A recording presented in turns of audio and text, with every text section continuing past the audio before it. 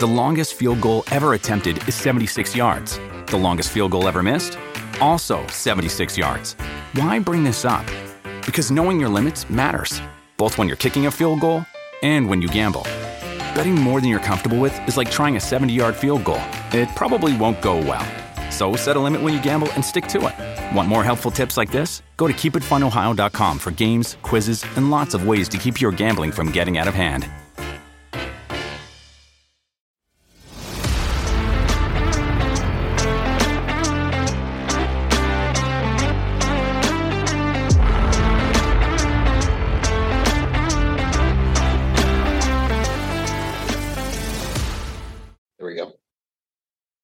And we're back.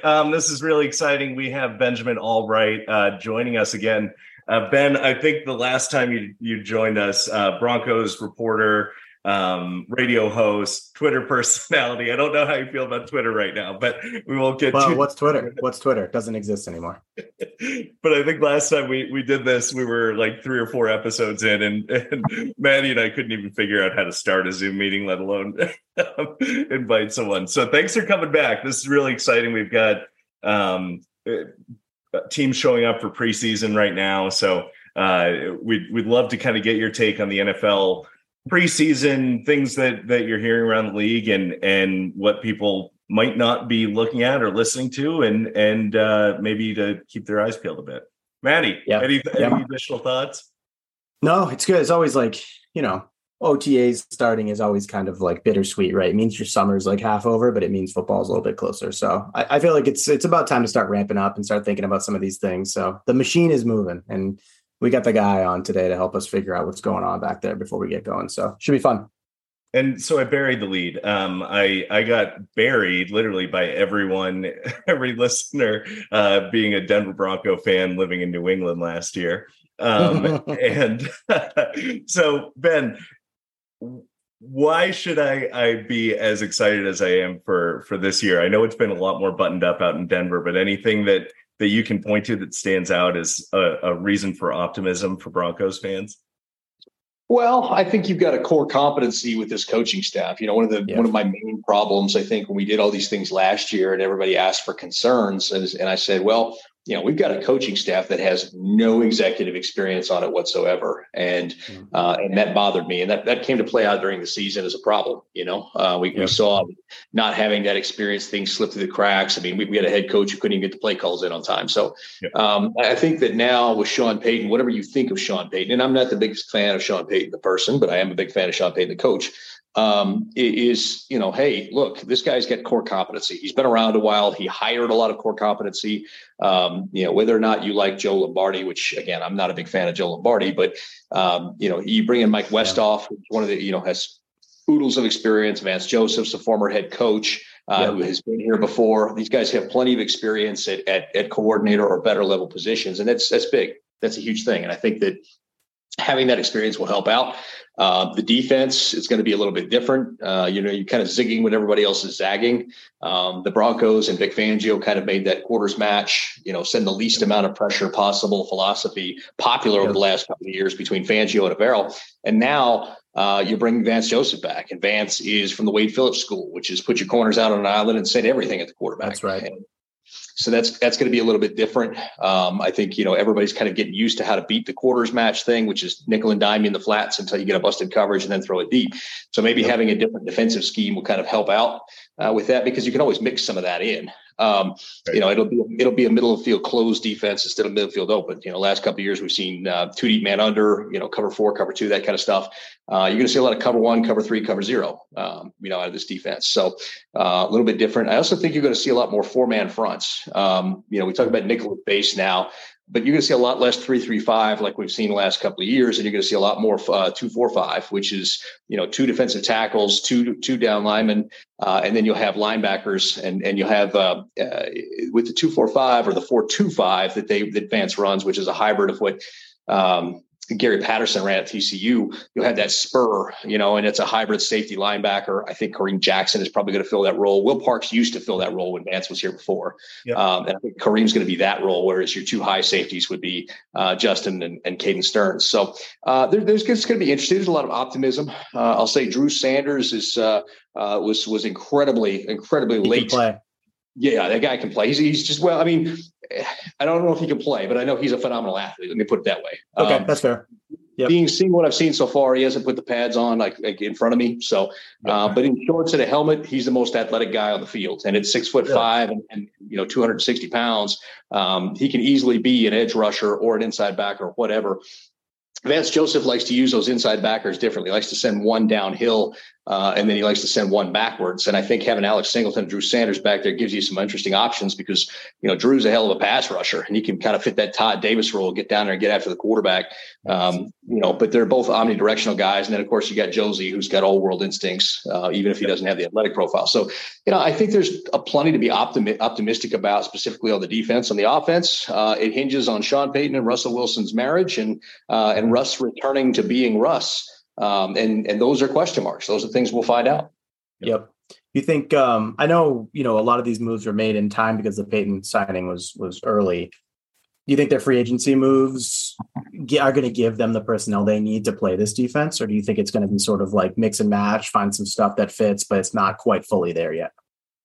Well, I think the question mark there becomes Damari Mathis. We know what pretty much everybody else on this defense is. What's Damari Mathis going to look like in a man scheme? Now, he played a lot of press man and press bail at Pitt. So, I think he's capable of doing it. He got started really slow. I mean, that opening game he came out there and started was just brutally bad. But by the end of the year, he looked pretty serviceable. So that he's going to be the key question mark there because, of course, you let Ron Darby go, and Ron's a good corner, man. I was a little surprised that they did that. Ron's a good corner, and I think they're going to miss him a little bit. So we know what Surtain is, we know what Justin is. I think everybody who's been to camp knows what Caden can be if he's healthy, even if you guys haven't seen it in the game yet. So the rest of that stuff, I think what you got. Zach Allen is a little bit better at what they want to run here than Draymond was. Draymond wanted to just kind of get after the passer and didn't really want to hold up with the run fits. And, Zach Allen's a little bit better at holding up those run fits. So, yeah. So are there any areas you see, whether it's offense, defense? I know, everyone, a lot of Broncos fans got excited when Schefter reported about Dalvin Cook, and I know you've sort of poo-pooed that. Hey, that's not. He doesn't fit the scheme. He's not a Peyton guy. And so, anyway, are there any other free agents that are out there, not Cook, whether it's running back, whether it's depth at the offensive line or defensive line that you think might potentially unfold? I think the one to keep your eye on if you want the running back is Kareem Hunt. Kareem is what Sean Payton uses. He's got a relationship with one of the coaches on staff who was his coach in Toledo. There's some interest there. And I do think, especially if Javonte, I mean, they didn't put Javonte on the pup, but again, where he's at with this recovery is absolutely insane, but I don't know that he's ready to get out there and plant and go and all that and run as violently as he runs. And Samaje Perine is an excellent B back, but he's that guy that because of his running style wears down. If you've ever watched him as a starter, like he'll put up excellent numbers, like eye-popping numbers for 2 games. And then because of his style, his body just starts to break down. And you get diminishing returns the more you use from him. So you want to keep him fresh. Kareem Hunt fits the scheme. Dalvin Cook doesn't fit the scheme at all. Dalvin Cook's not out here running option routes. He's just not. That's what he does. And so he just doesn't really fit the scheme. And then that was the thing. I saw people reporting on Dalvin Cook, but I talked to people in the building and they're like, no interest. He doesn't fit the scheme. He's got some off-field issues, and those have recently come to light finally. And all that kind of stuff. So I kind of was like trying to steer everybody away from that. Like, guys, this isn't happening. On top of the fact that they don't have the money for it or the cap space for it, rather. There's all these other things going on. So I tried to steer everybody from that one, but I guess they're starting to figure that out now. He can't find a deal anywhere right now. Well, there's teams out there. He's leveraging. I think it's going to be Miami. It makes the most sense. Yeah. Right. He's leveraging the Jets and the Pats to try to get a little more money out of Miami. Miami's where he wants to be. It's kind of home for him and all that. So, That's really what that's about. I think Dalvin winds up in Miami.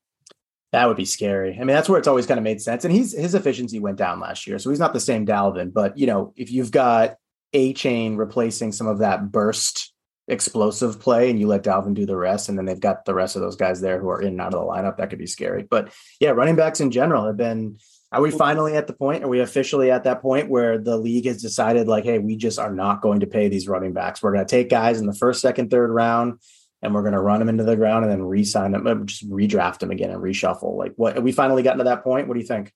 I think so. There are some teams that recognize. I mean, you're going to have some teams that are doing something different, like Tennessee. Sure. And I think that there's value to that. I think you're going to see a pivot. 11 personnel has really been the personnel grouping for the last couple of years in the league, and I think you're going to see a lot more 12 this coming season. As defenses have gotten lighter, then offenses are going to come back and get heavier and punish it. So I think the pendulum will swing back a little bit this year. And I've talked to a couple of DCs and OCs who kind of think that's the trend. Is going back to too tight. So, we'll see. We'll see how that shakes out. But yeah, for right now, teams have been reticent to do that because if you look and you pay them, you just, look what happened to Ezekiel Elliott and all that kind of stuff. Unless that running back is basically a receiver as well, a la Kamara or McCaffrey, right? You just, it's just not there. Now, what you're going to see, and this is something that was told to me that I haven't really put out there yet. I was going to do an article on it. I just kind of ran out of steam to type it up, but is the devaluation of the wide receiver position. Because there are so many wide receivers that are prepared to play coming out of college now, because everybody in college runs 4 wide receiver sets. So many guys get reps that the undrafted guys are still, decent. So you're going to see the smart teams start to devalue the receiver position, just plug and play their next man up on the receivers. And kind of keep a pipeline going like that. Sean Payton has already been like that most of his career. You pay one receiver and then you got a pipeline for the rest of them, right? So I think you're going to see that as a philosophy coming up from the analytics people that, we talk about not paying running backs, not paying receivers is going to be the next thing. The litmus test there might be the Giants. That's what Dayball looks like he's doing, right? They just keep signing slot guys and they have a deep threat they drafted. They got a couple other guys. They got slot guys. They're going to let Barkley work. We'll see if it works. Like that's kind of I feel like they're the barometer for this is they're not paying. They don't have an alpha. There's no one. There's no X or Y there really. It's just a bunch of slot guys. So that's interesting. I hadn't thought of that angle. Makes sense. Well, I know a bunch of the running backs, the marquee running backs got together on a Zoom call the other night too. And is there any actual next step they can take or, how limited are they with the CBA? And, they'd be taking money from other positions potentially if there's any sort of CBA adjustment, I would imagine. I don't know. Is there anything that is going to come of this or could come of the conversations? It's tough because what leverage do they have? At the end of the day, what leverage do they have? And I think the real thing here is the only leverage that they would have, because even if you as a group decide to boycott, that doesn't, it hurts your rivals. Like if you're looking at this as general manager, you're like, well, everybody else's running back is boycotting. Why do I care? So, I don't think that's, they don't really have any leverage. You're going to have to, with contract negotiations, come up with start doing incentive based, right? Yeah. Those kinds of things, because that's the only way you're going to recoup that money. Right now, the average kick, I think the kicker franchise tag is almost as valuable as a running back franchise. Yeah. It's just not great. So, I think I don't know how to solve that. There are a lot of people that say they know how to solve it. And then when you start to delve into their plans, they fall apart. I think it's almost going to have to be some kind of incentive-based contract type thing going forward. But the problem with incentive-based contracts is twofold. One, likely to be earned incentives fall under the cap right now. So you can't fix that in the CBA. And then two, teams that are not in contention have shown historically that if they have a bunch of guys on incentive-based contracts, they're putting them on the pine and putting the other guy in. Right. Yep. I saw, I think it was Dominique Foxworth. He had floated, it'll never happen, but it was kind of a cool idea. There's this pool of money that it was like $300-something million that the NFL has in escrow for undrafted free agents who exceed the expectations. They kind of pay him out a little bit. And he was saying, hey, as these running backs hit certain thresholds at the higher levels, like give them an extra 2, 3, 4 million. I don't know that solves this, but I think it's not a bad move. But what incentive, again, does the NFL have? Like, why does Goodell care? Why would he care about that? Like, it's hard. Yeah. You talk about the performance-based pool, pool. And yes, and that's about the only way you could solve that. But how are you going to give them a bump while taking money out of the mouths of somebody else? And that's really, at the end, you walk away with that. It just sucks. It sucks because running back is a valuable position, but it's tough to get teams on board with paying them. And to be honest, I understand balking at the franchise tag, but at the same time, I don't understand balking at the franchise tag. It's guaranteed money. Even if you get hurt, you get hurt week one, that whole contract for the year is guaranteed. Yeah. So if it's me, I'm signing those franchise tenders and rolling with it, and if I need to make a business decision later on, fine, but all that money's guaranteed no matter what. So I think they're looking at what used to be possible, and they're like, oh, I don't want the 1 year, I want the 3 guaranteed. And I get that, but the landscape has changed for sure. Yeah, here's the thing. The running back franchise tag is 10.1 for the first year, 11.8 for the second year, something like that. So you come across with about $22 million over the course of 2 years, right? So any deal that you were going to sign would already have to have that $22 million guarantee built in over the first 2 years, right? So to me, a lot of people, Lev Bell specifically, got horrible financial advice on doing these things. Just take the franchise tags and go. I get you don't have the long-term security, but don't pass on the guarantee. Don't pass on guaranteed dollars to come back and get unguaranteed pennies. Yeah. I mean, that's what Jacobs is going to have to do. They're already saying he's going to come back. Those guys will come back, and every contract in the league is really a 2-year contract with team options after that. Every contract. So why not just do the franchise tag thing and be done with it? You know what you're getting. You know what the money is. You know they can only tag you twice, and then that's it. Yeah, it just is what it is. Cousins has sort of mastered that, right? Yeah, but I know it's crazy. For Cousins, by the way, did you guys both finished quarterback? Have you watched the whole thing? Yes. On Netflix? Yeah.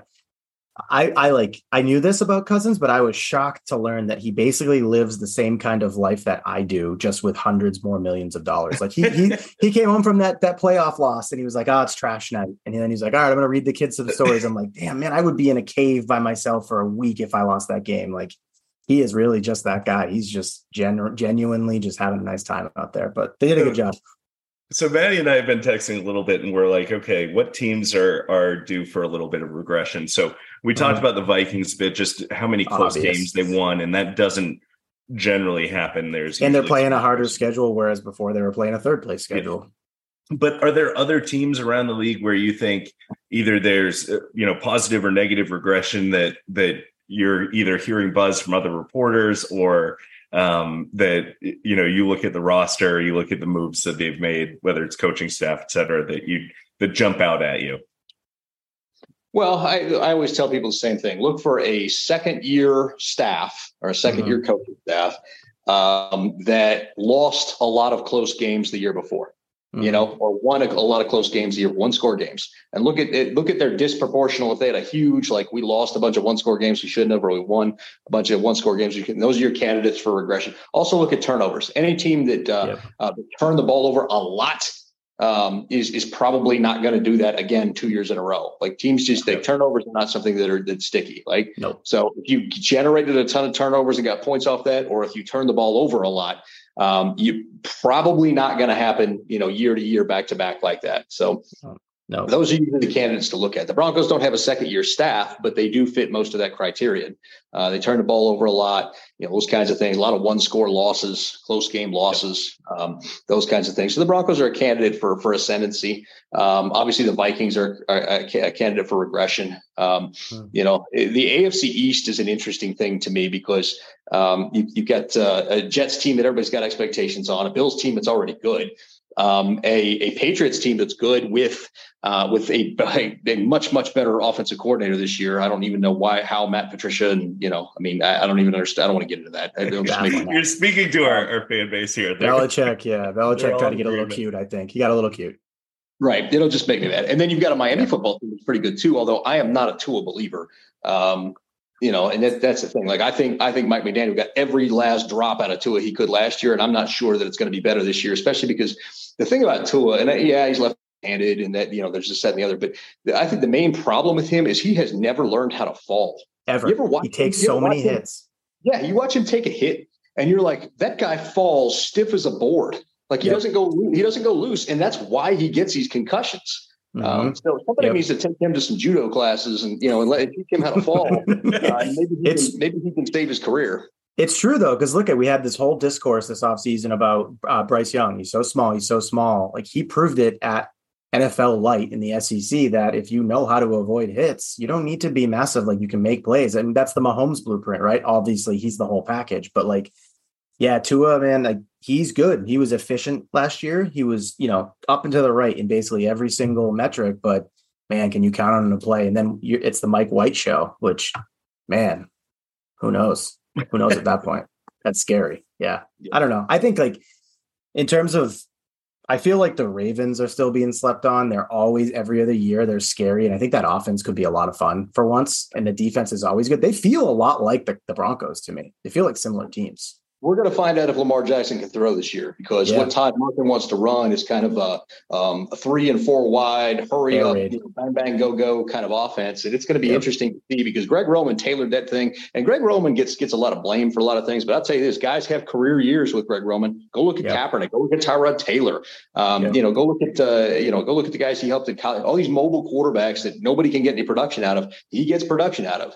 And so, it's going to be interesting to see with Lamar in a wildly different offense, where he is going to be forced to throw, what he's able to do. I'm not writing him off, but I'm not writing him in either. You gotta see it. I'm not, I'm neutral on this one. I was born in Missouri. It's the show me state. Yeah. So go ahead and show me, and then we're good. Yep. I think, the NFC North is going to be tough too, right? The Bengals are going to be right back where they were. And the Browns got better. Who knows, Watson, if he's able to. He can still play. There's no way he forgot how to play quarterback. But I don't think Pittsburgh's a bad team. So it's interesting. No. But I did want to touch on the NFC, because as I've been looking at rosters and depth charts and trying to figure it out. You're going to trash the Lions? No, I'm not going to trash the Lions. I think everyone's a little too early on the Lions. But the NFC North seems to be a little bit of a disaster. I think 3 of the 4 best teams are in the NFC East. The South is too. The North and the South are both a disaster. Conference, but I don't know. Ben, any thoughts on NFC teams that stand out, or that you have sort of leading the way outside of Philly and San Francisco, or is that what we should kind of expect?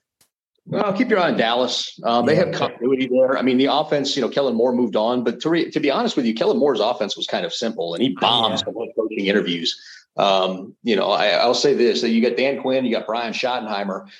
So Broncos fans should kind of have an eye on that, simply because that could have been 2 years in a row, could have been, the head coach here. And I'll say this, here's a story people don't know. So with the Sean Payton thing, Sean Payton wasn't even option 3. Like, he was not even, like, they were looking at Harbaugh, and that was the guy. Like, that was who they wanted. That's what I told Gibby. That's what I told them. And they were all in on that, but they weren't, they couldn't get him to get off the pot. You know what I mean? And he's got a good team this year. That's why he knows he can win the title. Well, there's that. There's some other things going on there too. But Harbaugh's one of those people too that doesn't want to interview. He's like, I'm the guy. Like, if you're coming to get Jim Harbaugh, I'm the guy. Yeah. And so, like, that was, there's a little ego there, and he's a little difficult to work with and that kind of stuff. Well, the backup plan there was DeMeco Ryans, and they kind of had that ball rolling, and then all of a sudden they flew back out to Michigan to go court Harbaugh. I remember this. Right. Yes. Well, DeMeco got wind of it, and all of a sudden he pivoted the other direction. He's like, I wouldn't touch the Broncos now. Now I'm going to Houston. And so that happened. So at that point, the Broncos were lost, because they knew they weren't getting Harbaugh. They knew they weren't getting Ryans, and they didn't want to spend the draft capital and the salary to get Sean Payton. So they dialed up Dan Quinn and asked him if he would come take the job after Dan had recommitted to Dallas and so Dan told him, hey, look, I give him my word. I'm staying in Dallas. I gave Jerry my word. I'm not breaking. I'm staying in Dallas. So it really could have been Dan Quinn again, but that's the thing. Yeah. So it would have been Brian Schottenheimer is the offensive coordinator, and reuniting with Russ in his 2020 season that, it had Russ cooking and all that kind of stuff. But instead we've got Sean Payton here, and I'm not, I don't want to go back and naysay anybody or anything like that. I just giving everybody a little context, a little background. If you want a team to watch, I think Dallas is a team to watch. I think with Brian Schottenheimer, whose offense is, what's a nice way to say this? Verbose. Yes. If Dak can get all that, I think they'll be better off. I just think that his offense is better than Kellen. I mean, Kellen Moore's is sexy because you're coming out 11 personnel all the time and throwing the ball, but it's really there's a lot of static routes there, and it's really kind of simple, and it kind of got figured out.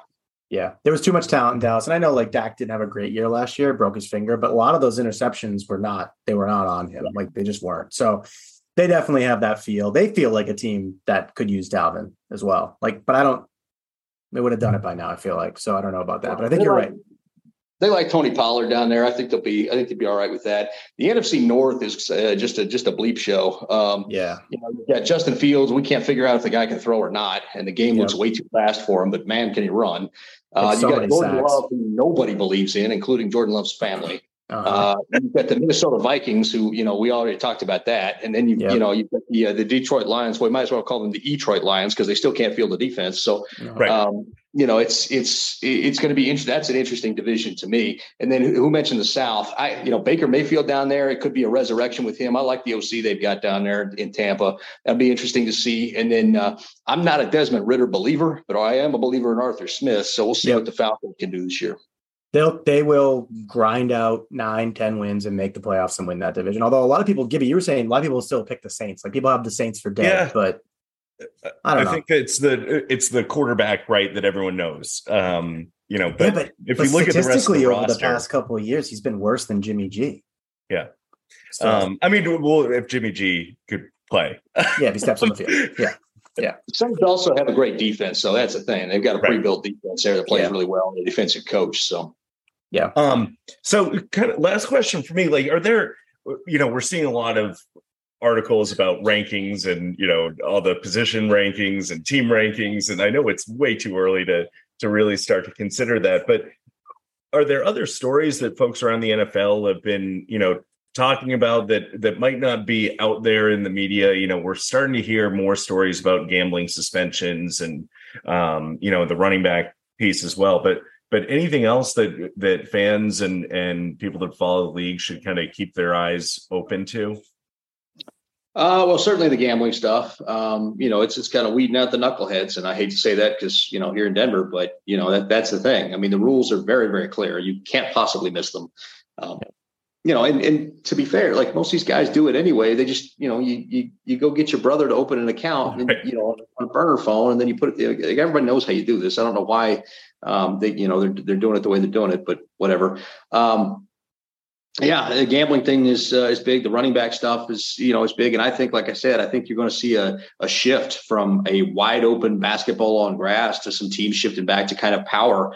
As defenses have gotten smaller and lighter and faster, they're going to try and take advantage of that with some power run. And I think the pendulum's going to swing back a little bit the other way. That's another thing that, if you look at the Fangio defense, which has taken the league by storm, it can be susceptible. It dares you to run on first and second down. And that's the reason the Chargers have been brutally bad is because they don't have the personnel to hold up against the run. They're daring you to run. And then when you do it, you're successful.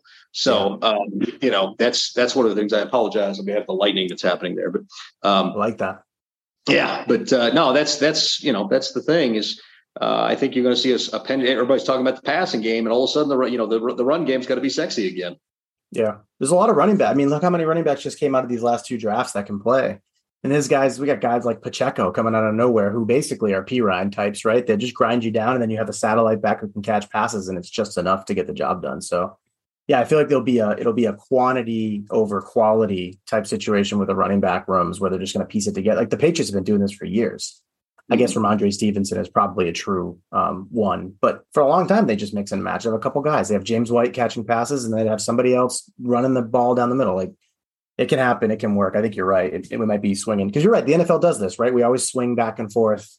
Once somebody figures out how Mahomes is doing it, although he's in his own world, they just go the other way. So this could be a fun year. It could be all different. Could be new. Yeah, and the Pats have been doing it for a while. I mean, it wasn't. You said James White, but before that, it was Kevin Falk. Yep. Woodhead, same guys. Yeah. Like they've had a formula for a while.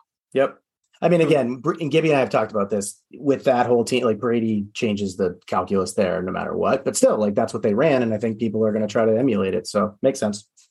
Yep. I think the Pats are going to be better than people think this year. And I think one of those other three teams over there that everybody's, touting, I think one of those other three teams is going to implode. It might even be Buffalo. So we'll see. Yeah, they feel ripe for a little bit of a mini implosion. And the Pats are going to be that annoying. I keep telling Gibby, they're going to be the annoying team that the defense is it's a top 5 defense, and they're going to do just enough to move the ball. The schedule's tough, but they're going to win 9, maybe 10 games and sneak in the playoffs. It's going to happen, Gibby. I'm just telling you. I've got him at 5-12, and you don't. It's insane. Bell, until proven otherwise. You heard it here. For every win over 5 wins, every time I talk to you, you take away another win. Yeah, because Belichick's literally never won less than like 7 games in his life. But you're going for it. So I circled the 12 losses when the schedule came out for the New England Patriots. Ben, before we let you go, when the schedule came out, was there a city that you circled that you were like, oh, okay, I'm excited to go visit? Have you been to them all now? Yeah, I've been to every one now. So that's, and of course, London. Now that goes, of course, Germany. I'm not going to that, but would have liked to done that. No, I don't think that there's anything that just leapt out at me. I mean, it's cool going down to Phoenix, to Arizona to go see my boy in his first as a head coach down there in a preseason game. That'd be fun. But there wasn't anything that I said, looking at the Broncos schedule, I like the way it played out. It looks really easy early on. You got a couple of games in there that you might be able to build some momentum off of. One troubling aspect of it, I think, is 1, 2, 3 punch like Kansas City back to back there or whatever. Right. That's tough. With whoever there is in between. But it looks like a pretty good schedule. Pretty favorable for the Broncos in terms of appropriate rest, where the bye week is, that kind of stuff. So I didn't have any problems with the schedule really at all. Yeah, it's KC. Oh, I didn't realize that. KC, Packers, and then KC. Yeah, that's and then the Bills. Yeah, it's spaced out, right? Like that Bears game shouldn't be too tough. I mean, they're going to regress to the mean. They're going to win more games. But that's a tough division too, because the Chargers are going to be good again. The Raiders will not. We can guarantee that. I know, Gibby, you don't like hearing this, but the Chargers are going to be a problem. They're going to score points. They're going to score points. I can't wait for the Chargers-Patriots game and just root against both teams. I hope everybody loses. But Ben, thank you very much. We appreciate you coming on. We'll let you get back to cooking dinner. Stay safe with that pineapple, all right? We can't have any more injuries. And good luck. Making some Vietnamese chicken and a pineapple bell pepper salad. So that sounds real nice and fresh. I like that. Thanks for coming back on, man. It's good to see you. Yeah, we appreciate it. Thank you for the time. Thanks, Ben. Absolutely. All right, brother. Thanks, Benny.